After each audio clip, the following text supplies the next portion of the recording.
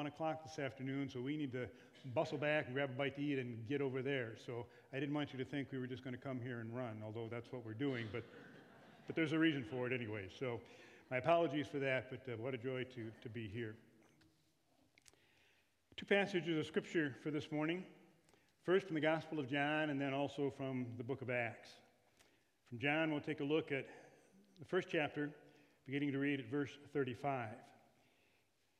As you may be aware, the Gospel of John opens with that tremendous prologue about the Word becoming flesh, and then it presents the ministry of John the Baptist. And the first thing it says is that on one day, John the Baptist was preaching, and he said, "Look, there's the Lamb of God," and he points to Jesus.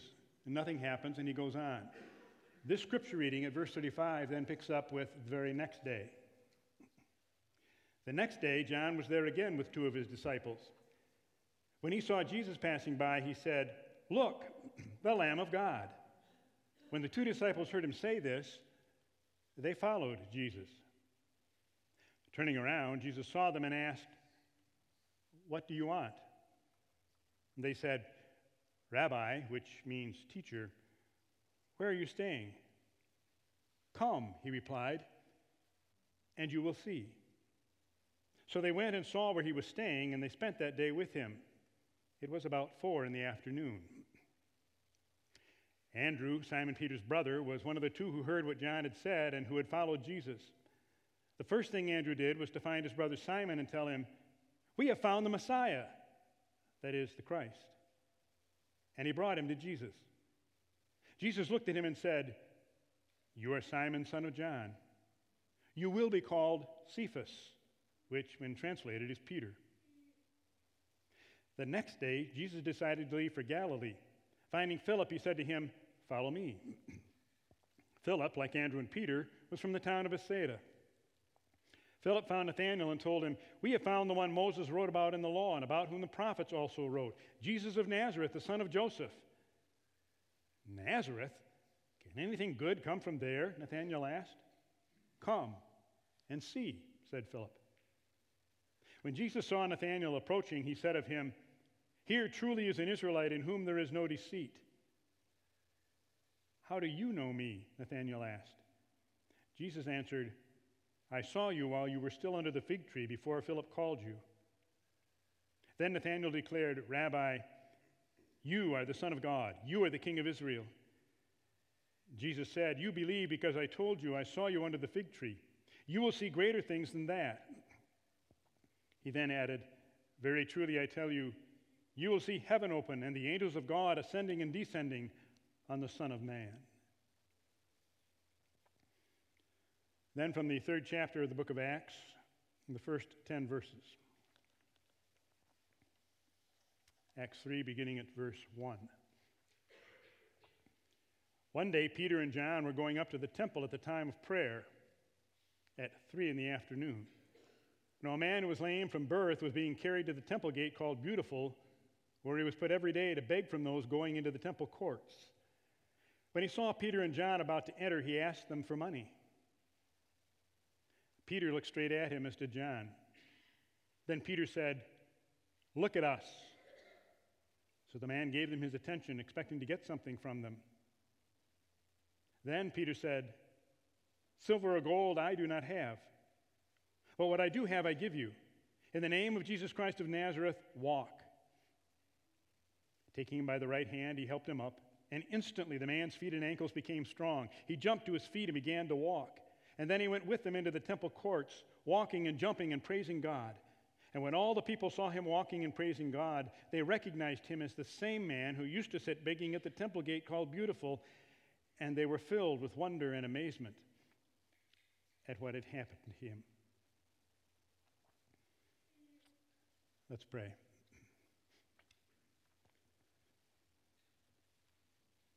Lord God,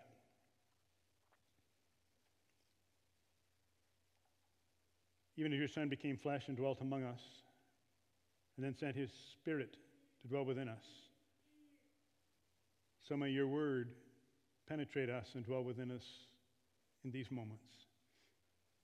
Open our minds and our hearts, we pray. In Jesus' name, amen. The TV show America's Got Talent has given birth to many careers, but also to some real catchphrases. And perhaps one of the most familiar was exclaimed by Judge Mel B when she was overwhelmed by a brilliant, unexpected performance. And she would say, "What just happened?" I think that's an appropriate question for this morning. 5 young people, Kenna, Janelle, Caitlin, Max, and Mackie, have taken the exciting step of publicly professing their faith. But what just happened? I think John 1 has an answer for us. The next day, John was there again with 2 of his disciples, and when he saw Jesus passing by, he said, "Look, the Lamb of God." And when the 2 disciples heard him say this, they followed Jesus. Here's what happened. First, the 2 disciples made a commitment to know Jesus.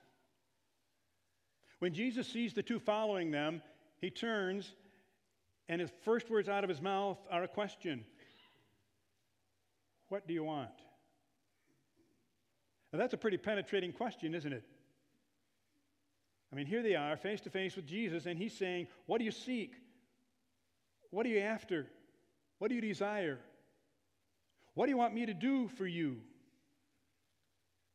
I mean, this really was a come to Jesus moment, wasn't it? They had to have an answer. They had to answer because the answer would determine their focus, their purpose for living, their perspective, and how they would spend their time and expend their energy. But notice that the men answered Jesus with a question. "Rabbi, where are you staying?" That sounds rather awkward, but it's more than a street number that they're looking for. They were saying, there's so much we want to know and learn. John has said so much about you, such significant things about you. We want to know you. We're thinking that we should follow you. In other words, the disciples desired an opportunity for uninterrupted conversation with Jesus. And because this was rather difficult out in the open, and because of the hour of the day, they asked Jesus where he's staying, implying, "We'd like to go spend some time with you, just us and you." And in response to their question, Jesus gave a simple invitation. Come and see. Come, spend time with me. Ask your questions. Let me help you find out who I am. Learn from me. Learn about me. Follow me. Spend your life with me. Come and you will understand. And whether they realized it or not, their desire to follow Jesus was but the beginning of their life adventure. It's the same this morning for Kenna, Janelle, Caitlin, Max, and Mackie. Jesus' call is to more than head knowledge. It's a call to a relationship. To know Jesus involves an intense, dedicated relationship. It's the difference between listening to somebody and living with somebody. There's a lot of people I'll listen to, but a lot of those people I'll listen to I sure don't want to live with. And Jesus calls them to more than listening. He calls them to a relationship. Jesus' invitations were always relational. Come, follow, believe. Love me with all your heart, soul, mind, and strength. Abide in me. Take up your cross daily and follow me. Jesus recognized that in spending time with him, in following him, in building a relationship with him, it leads to loving him. So to know Jesus, we must live with, abide in, and follow him. And that's a 24/7 kind of experience. It's a relationship that frames our minds and focuses our energy and dictates our priorities. It consumes us. It empowers us. It can't be casual. It can't be occasional. It has to be habitual and continual and intense. In fact, I think this statement states it poignantly. I want to be so full of Christ that if a mosquito bites me, it flies away singing, "There is power in the blood." Says it pretty well, doesn't it? To truly know and love Jesus is to be absorbed by and possessed by Jesus. And Kenna, Janelle, Caitlin, Max, and Mackie, whether you realize it or not, as you've heard on several occasions now, your desire to follow Jesus is but the beginning of a lifelong adventure of a dedicated relationship with Him. Spend time with Him often and come to love Him. The second thing that happens is when we know Jesus, we experience eternal life. Notice what happened the moment Peter met Jesus. Jesus looked at him and said, "You are Simon, son of John. You will be called Cephas," which when translated is Peter. When Jesus looked at Simon, he saw what no one else could see. He saw what this big, blustering, erratic fisherman Peter would become. A rock upon which he would build the church. A leader among the apostles. A martyr for the cause of Christ. From that moment on, Peter would never be the same again. Same thing happened to Nathanael. He was transformed. When Jesus penetrated his heart, Nathanael said, "Rabbi, you are the Son of God. You are the King of Israel." And he was never the same again. Same thing happened to Saul of Tarsus. And he became Paul, and he later wrote, "Our inner nature is being renewed every day." To know Jesus is to experience eternal life as a present reality. Jesus, as he prayed to his Father, said, "Now this is eternal life." What is eternal life? That they know you, the only true God, and Jesus Christ, whom you have sent. I think that's Jesus' message to Nathanael and to us. You will see heaven open and the angels going up and down, and the Son of Man, the one who is the stairway between heaven and earth. The reference, of course, is to Jacob's dream where he was lying down and as he slept in the night, there was a ladder which stretched from heaven to earth, and the angels were ascending and descending. Jesus is saying now, I am the stairway to heaven. I am the place where we meet God the Father. I am the house of God. When we are with Jesus, we are in the house of God, and the angels are coming and going all around us, though we see them not. We live in His presence, and that's the essence of eternal life. We live in His presence, and we are transformed. And when we live in His presence and are transformed, we begin to live like Jesus. Peter later wrote, "Everything that goes into a life of pleasing God has been miraculously given to us by getting to know personally and intimately the one who invited us to God." 2 Peter 1:3. Kenna and Janelle, Caitlin, Max and Mackie, your lives will be different tomorrow than they are today, whether you realize it or not. They'll be different next week than they are this week. They will be different next year than they are this year. And may you find your lives exciting as you come to know Him deeper every day. But always remember all along the way, as Paul put it, God is able to bless you abundantly so that in all things, at all times, having all that you need, you will abound in every good work. Come to live like Jesus.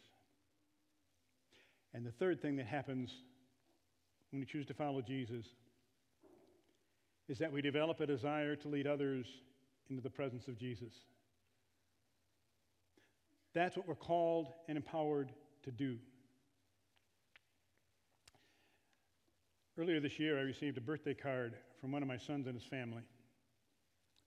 And the front says, "Once upon a time, a very special person was born who was destined to change the world." And I thought, wow, don't I have a great son to think that much of me? And then you open it up, and on the inside it says, calm down. It's not you. It's Jesus. I think he'd want you to have a happy birthday, though. I share that because there's only one who can come and change our lives, and it's Jesus. But I think, in fact, I know that he wants you and me to help him. He gives us the privilege of joining him in that work. But how do we do that? Let's go back to Andrew. Can you imagine his excitement during these hours with Jesus? Finally, the one whom John the Baptist had prophesied and predicted, the great Messiah, had arrived. And now, for these few hours, it was just the three of them together learning. It would have been easy for Andrew to have been wrapped up in that great moment, but he had a larger view. He was so convinced of the reality and truth of Jesus, but he also so loved his brother that he went and he got his brother and said, "You need to come and meet Jesus." The first thing he did was go to his brother Simon and say, "We have found the Messiah, that is the Christ." And he brought him to Jesus. In other words, Andrew was the first evangelist. He became an inviter who escorted others into the presence of Jesus. What an honor, the first to do so. But I find something very interesting about Andrew. In spite of that, he appears to be a second fiddle among the disciples. He was equal in rank to the other 11 disciples, but the best known fact about him that's said repeatedly in the Gospels is Andrew, Simon Peter's brother, Even when he's doing something significant, it's Andrew, Simon Peter's brother. Luke, in fact, never mentions his name. And think about it. Brother Peter, who denied Jesus 3 times, is mentioned first among the disciples. Peter, James, and John were invited to go up the mountain for the transfiguration, not Andrew. Peter, James, and John were invited to be part of the inner circle who went a little further into Gethsemane to pray with Jesus, not Andrew. And when Jesus was going to the house of Jairus to raise his daughter from the dead, guess who he took with him? Peter, James, and John, not Andrew. I wonder if Andrew ever thought, what's the guy got to do to get some recognition around here? And yet, frankly, I'm glad for Andrew's plight, because I think most of us often feel like second fiddles. I chuckle at it all, but I think about how many times I was a second fiddle in my life. When I went to high school, my sister was a couple of years older, and not only was she older than me, she was smarter than me. And I was known for a couple of years as, "Oh, you're Shirley's brother." I played cello in the orchestra. There were only 2 of us, and I was second chair. You're with me. And Patty deserved first chair. I mean, she was junior symphony, and no matter how hard I had practiced, I was never going to overcome her. Although my senior year, I did make first chair, because Patty quit the orchestra. I left high school and went to college. My roommate the first year at Central College out in Pella, Iowa, was a man whose family had a long history of relationship with the college, and so for at least half of that year, I was known as, "Oh, you're Paul's roommate." I go to seminary, and my home pastor from here in Kalamazoo, the Reverend John Teen, was an adjunct professor, and he taught a couple of courses, and so I was initially known as, "Oh, you're from John Teen's church." I went to serve my first pastorate out in Northwest Iowa in a large church as an associate pastor, and for a while I was known as, "Oh, you're Jack's associate." Then I come and have the joy of serving here in my hometown of Kalamazoo, and some of you know my dad was a probate judge here in Kalamazoo, and so I come to Kalamazoo and, "Oh, you're the judge's son." I used to tell my dad, wait till the day comes when they say, "Oh, you're the pastor's father," but that never happened. But you see, the great thing about Andrew, and the reason I raise it all, is because he knew that second fiddles are important in the symphony of life. First chairs can't play all the notes and cover all the music, and without second fiddles, there's no harmony, there's no variety.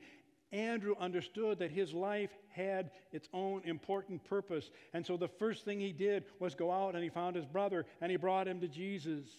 Think about it. Where would Simon have been without Andrew?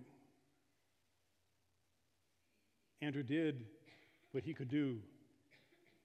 And his one desire was to share the glory of Christ by escorting others into the presence of Jesus. Once we know and love Jesus, our transformed lives empower us to be on the lookout for opportunities to escort people into the presence of Jesus. To say to them, just come and see. Because each of us has notes to play that no one else will ever play, songs to sing that no one else will ever sing. We have lives to touch that no one else can ever touch. And to get some idea of how we lead others into his presence, let's go back now to Acts 3. Pentecost is over. The daily routines of life have been established. Peter and John are headed to the temple for afternoon prayers, and they're addressed by a beggar, a man crippled from birth, who begged at this particular city gate every day. And on this day, he asked Peter and John for money. Now keep in mind, this beggar had been asking for gold and money for 40 years, but he was still in the same condition. But little did he know, however, that on this day, he would meet a person with ample provision. Peter looked straight at him, as did John. Peter said, "Look at us." And so the man gave them his attention, expecting to get something from them. And then Peter said, "Silver or gold I do not have, but what I have I give you." Peter and John had a new capacity for faith. He and John now looked beyond what Jesus could do to them and for them to what he could do through them. They now knew that with Jesus nothing was impossible.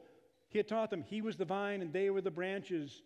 He had empowered them by pouring his life into them. And so Peter did not hesitate. "Silver or gold I do not have, but what I have I give you."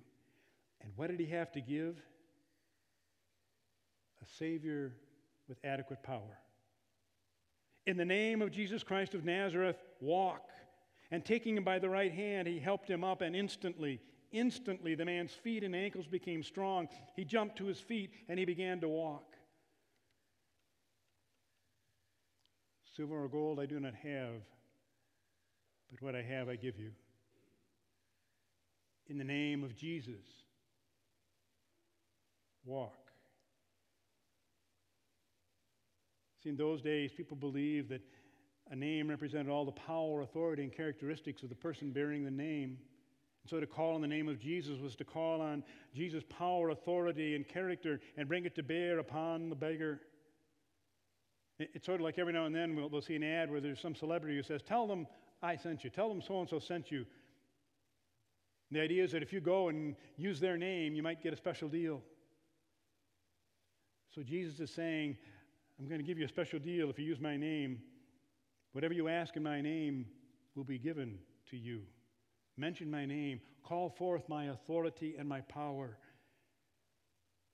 And so when faced with those in need, reach out in the name of Jesus. Perhaps you're thinking, well, Curry, I believe what you say, but what do I have to give? I don't have the gift of healing. I couldn't bring healing to anyone. Here's the key. The word Luke uses for feet when describing the healing is the word from which we get our word basics. Luke is telling us that Peter gave the beggar the basics of life. He gave him Jesus, and Jesus did the healing. He's a Savior with adequate power. So give what you have and do what you do in the name of Jesus. Freely and boldly give your Christ-like loving smile. Or maybe you're the one who can offer the divine word of encouragement. Or you are good at offering your comforting presence, or your spirit-filled gift of hospitality, or your biblical wisdom, your godly love, your loyal friendship, your listening ear. Maybe you are gracious and understanding. Maybe you have a bent towards acts of kindness. You have a heart for children. You have time for tutoring or skills for building. Whatever it is, you do it in the name of Jesus. You say, here I go, Jesus. I'll do my thing. You do yours. Sometimes we just need to be lovingly present, knowing Jesus is present with us. For a number of years, when I served in Grand Rapids,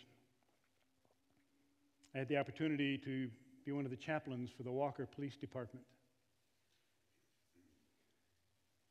One week when I was on call, my beeper went off and I called the police department and they gave me an address to report to, and I said, as I always did, can you give me a little bit of an idea what happened so I can mentally get myself ready? And all she said was, it's a triple homicide. And my heart sank. I immediately began to think, what in the world can I bring to a scene like this?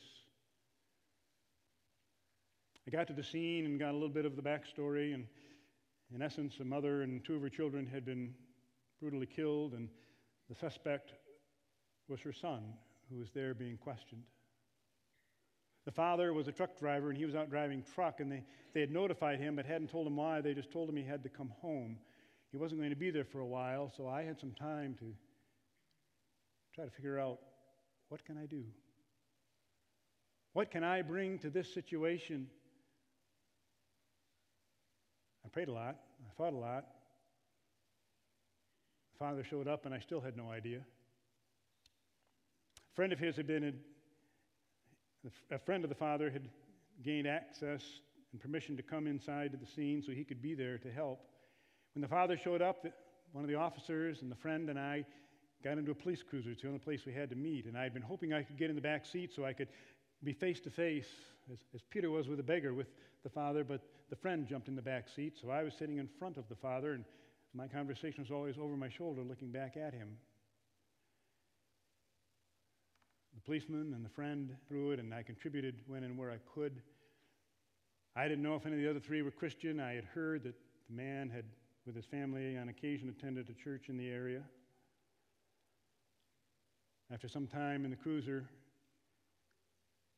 it was decided it was time for the man to go and spend the night with his friend and his friend's family, and so we got out of the cruiser. And as the father was leaving, all I could say to him was, if you ever need anything, know that I'm here. As he walked away, I began to think, what good did I do, Lord? Father got about 10 yards away, and suddenly he stopped, and he turned around, and he came back towards me, threw out his arms and wrapped them around me and hugged me and said, thank you. What just happened? In a time of loving, living, and leading, a Savior with adequate power had transformed a moment. That's what today is all about. In the name of Jesus,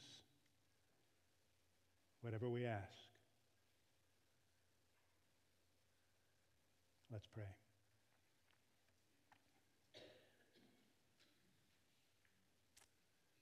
Lord God, we have not been saved to be sensations, but to be servants. We thank you for 5 people who have been an example to us this morning of what it means to say, yes, I want to follow you. And we thank you what happens when we follow you. Even though, as it's already been said, it's not always easy. Lord God, speak to each one of us. Give us boldness and courage to go forth in the presence of and with the name of Jesus. and watch you transform lives and the world. To you be all the glory and praise through Jesus Christ our Lord. Amen.